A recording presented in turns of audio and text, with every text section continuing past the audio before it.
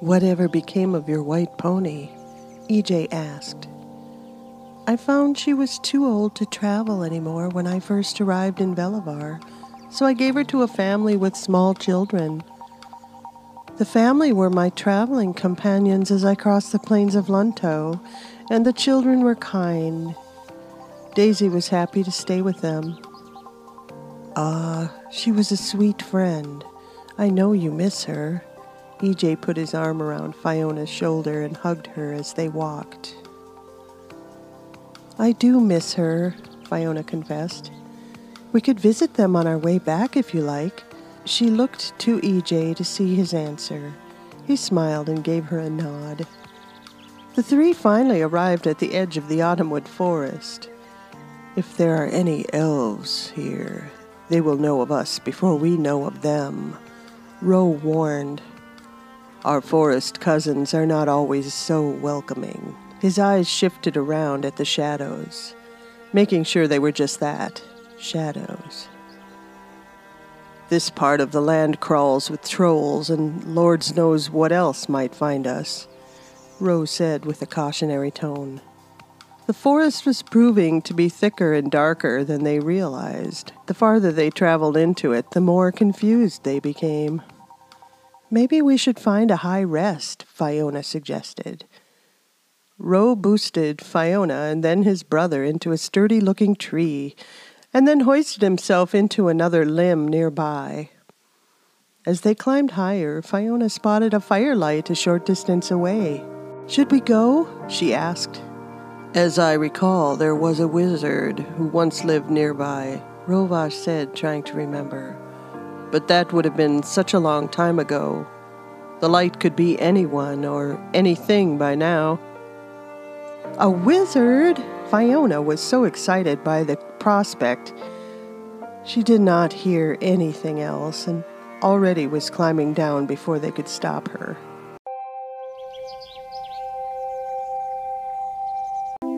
Welcome to Tales of Eldalorn. I am your author-narrator, Carly Bond. You have been listening to Chapter 21, Hermit's Hovel. So far, our elven friends have been traveling cross-country to visit their homeland of Eldalorn. There is a lot of excitement and trepidation, and some serious sadness for the events that had happened in the past. And now for the rest of the story.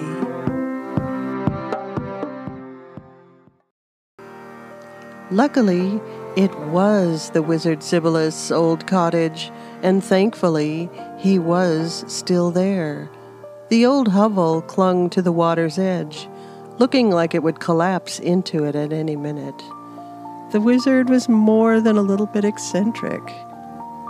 His name was known to Fiona because he had visited her papa on several occasions when she was growing up. Fiona knocked on the door, and Sibyllus recognized her immediately. EJ and Ro were relieved she wasn't blindly leading them into trouble. Fiona just happened to have some fresh pipe leaf she picked up in Kamlu. She made a gift of it to Sibyllus. "She smokes a pipe?" Ro whispered, trying not to look disgusted at the thought of it. "Yes, the wizard pipe is not as bad as it seems." EJ sounded like he was trying to convince himself otherwise. "I have tried it," he confessed, nodding with his attention still riveted on watching the wizard, who was admiring Fiona's gift and thanking her for it. "It is madness." Ro was mortified as he glared at his brother. Yes, it is," EJ agreed, quickly glancing at Ro. "Doing this thing is a wizard tradition. It's important to Fiona." EJ stood there with a thin smile plastered on his face, nodding his head as he and his brother watched politely from across the entryway. After the pleasantries, they all sat down to dine on a small meal of fresh fruit and greens. Fiona and EJ helped clean the dishes and put them away when they were done. Many small animals were hiding in the dark corners around the room, watching the invasion of elves, but not willing to share themselves with strangers. A small furry creature, in bold curiosity, plopped accidentally off a nearby shelf into Ro's startled lap. He held the tiny animal up gently in his hand to inspect it for injuries and found none. After admiring each other for a moment, Ro looked around for the animal's home. He finally spied another larger animal of the same kind, pacing back and forth on top of a nearby cabinet. "Do not be so quick to leave your mother, little one," Ro whispered, as he held it up near his face, peering into its shiny brown eyes. He then returned the little one to its fretting parent. "What is the news of Edelin?" Fiona finally asked, as she and Agelam moved to the hearth for the evening visit. Rovash brought his comfortable chair closer to the conversation.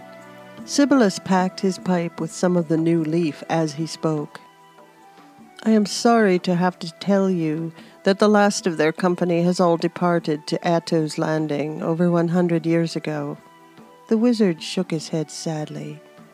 "The mortal realm is a poorer place at their loss. Humans are filling in the spaces, bringing new inventions.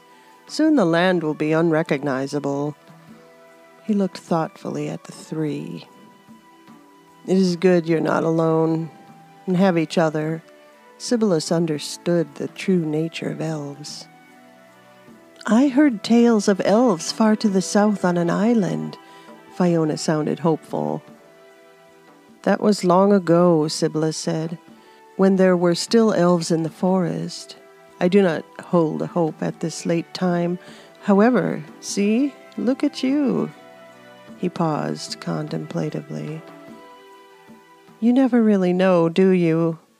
He trailed off, looking closer at each of them again as he puffed slowly on his pipe. Fiona was suddenly tired. It was glaringly apparent they might be the last elves left in the whole realm. She was glad they had each other. Seeing Fiona's weariness and deep disappointment, EJ asked the wizard where they were going to be staying for the night. Sibyllus brought them to a hallway that had 3 doors where they could stay for the evening. The wizard's place was magically deceptive. From the outside, you would see the fallen-down shack, but on the inside, the one room branched off into many places and spaces that would appear as the wizard needed them. Fiona had seen this kind of magic before and cautioned the others not to wander at night. For safety, they decided to stay together in the same room that was nearest the main living area. The room had a wonderfully oversized bed. The 4 corner posts were made up of live trees that seemed to be in a forest setting. Its canopy was woven branches that were alive with faint sparkling lights.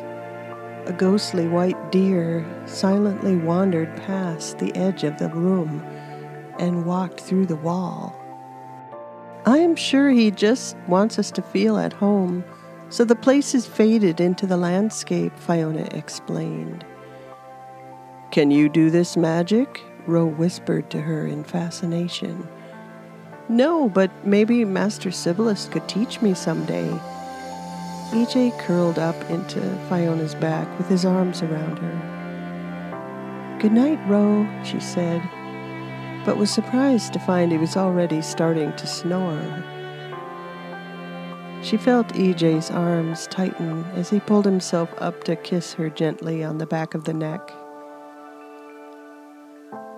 "Sleep well, my love," EJ breathed into her ear. Fiona smiled and fell deep asleep in his warm embrace.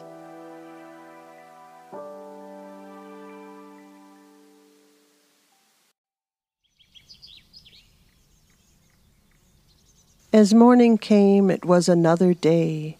The sun already shone hot and bright as they followed a steamy forest path south along the east side of the Vodla River. Fiona could tell the brothers were excited to visit their old homelands once again. Many times I had followed this river to scout for some enemy forces during the Great War. We could be at Eldalorn in one day if we moved swiftly. Ro could see they agreed, so he took the lead. He started off at a medium pace, and soon they were at the edge of the Ilian Henny Gardens. Rovash led them to his uncle and his father's worn graves. The place was hot and dry, and there was no real shade from the sun except the rocky overhang that sheltered the old marker stones. EJ crouched down, placing his hand on his mother's name. It was just barely visible now on the hard stone surface that had been so carefully carved centuries ago. He traced the lines with his finger, feeling the cold, rough stone. Rovash sat nearby on the ground, braiding wreaths from yellow and white wildflowers that he'd gathered. Fiona kept watch. "Do you mind waiting here while I retrieve some things for Dakin from inside the old outpost?" Ro asked, finally breaking the solemn mood. He hung the wreaths off the top of the stones. Fiona watched him go as he turned towards the hidden passageway in the cliffside that led further into the hills. "We will wait," EJ answered wistfully, in deep thought, but his brother had already gone. Fiona, in understanding, put her arm around his shoulder, and they sat down quietly among the rocks to enjoy the sunshine for a while. The garden was profusely populated with multicolored mounds of wildflowers and young spindly trees. Everything was thin and weedy looking. "This surely is not the grandeur of song and legend this place had once known," EJ whispered, knowing she could always hear him. EJ watched a bird land on a nearby branch next to what looked like an old nest. Feeling a growing anxiety, he decided to look around rather than bake on a rock in the sun. Half hidden by a layer of brambling brush near the water's edge, they found the broken-down, hollowed remains of the vast Malorn trees that once lived there. "I hope our mother's home has not suffered such a fate," EJ mumbled sadly, remembering the life the magnificent trees once shared with he and his brother. "I see her name on the stone, but our mother is not here," Ejlum frowned. "My heart feels bruised again at seeing such a thing." "Humankind needs reminders," Fiona said. "Even stone cannot stay to tell the tale." Ejlum blinked to try to stop his eyes from watering. Fiona's fingers squeezed his hand as a reminder of her support. They looked into each other's faces. Fiona could feel EJ's anxiety. "It has been such a long time," Fiona reminded him. He nodded as he hugged her to his heart. "I must stay with you, Fiona, and not so deeply visit the past," EJ sadly said.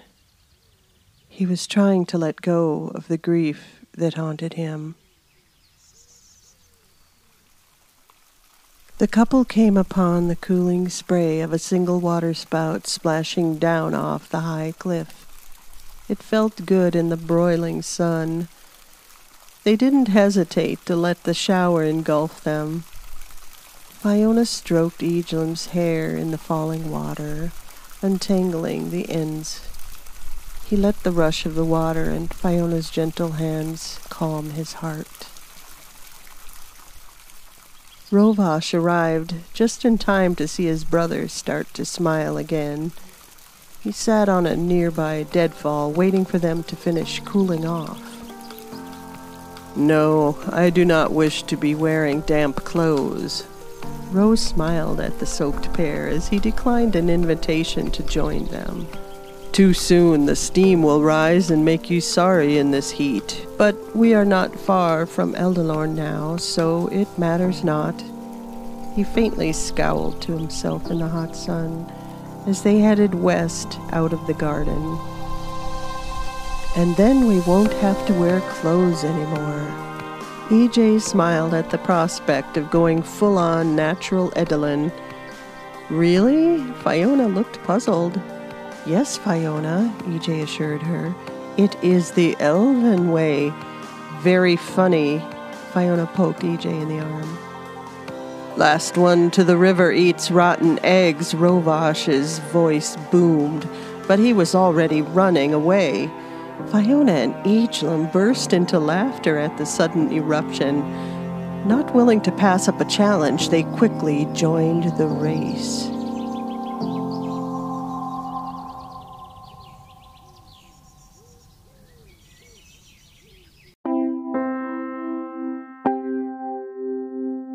Please do not hesitate to let me know what you think of the new podcast format.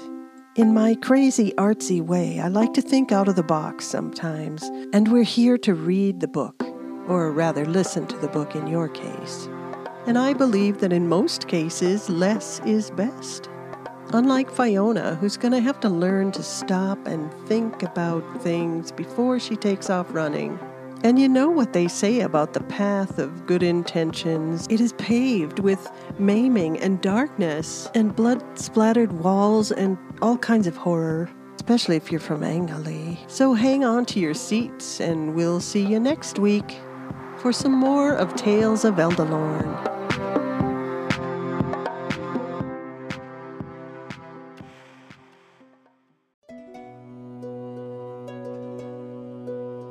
Hey, did you know you could check out a copy of Tales of Eldalorn? Call your local library and request it. Having books in libraries means more reviews, more readers, more word of mouth. And most libraries have online sites, so you don't even have to leave home to do it. All the information you need to order a book from a library is on carlybon.com.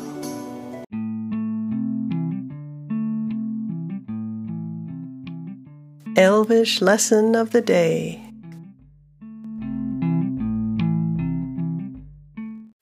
Nen vera lalith veranai a governem.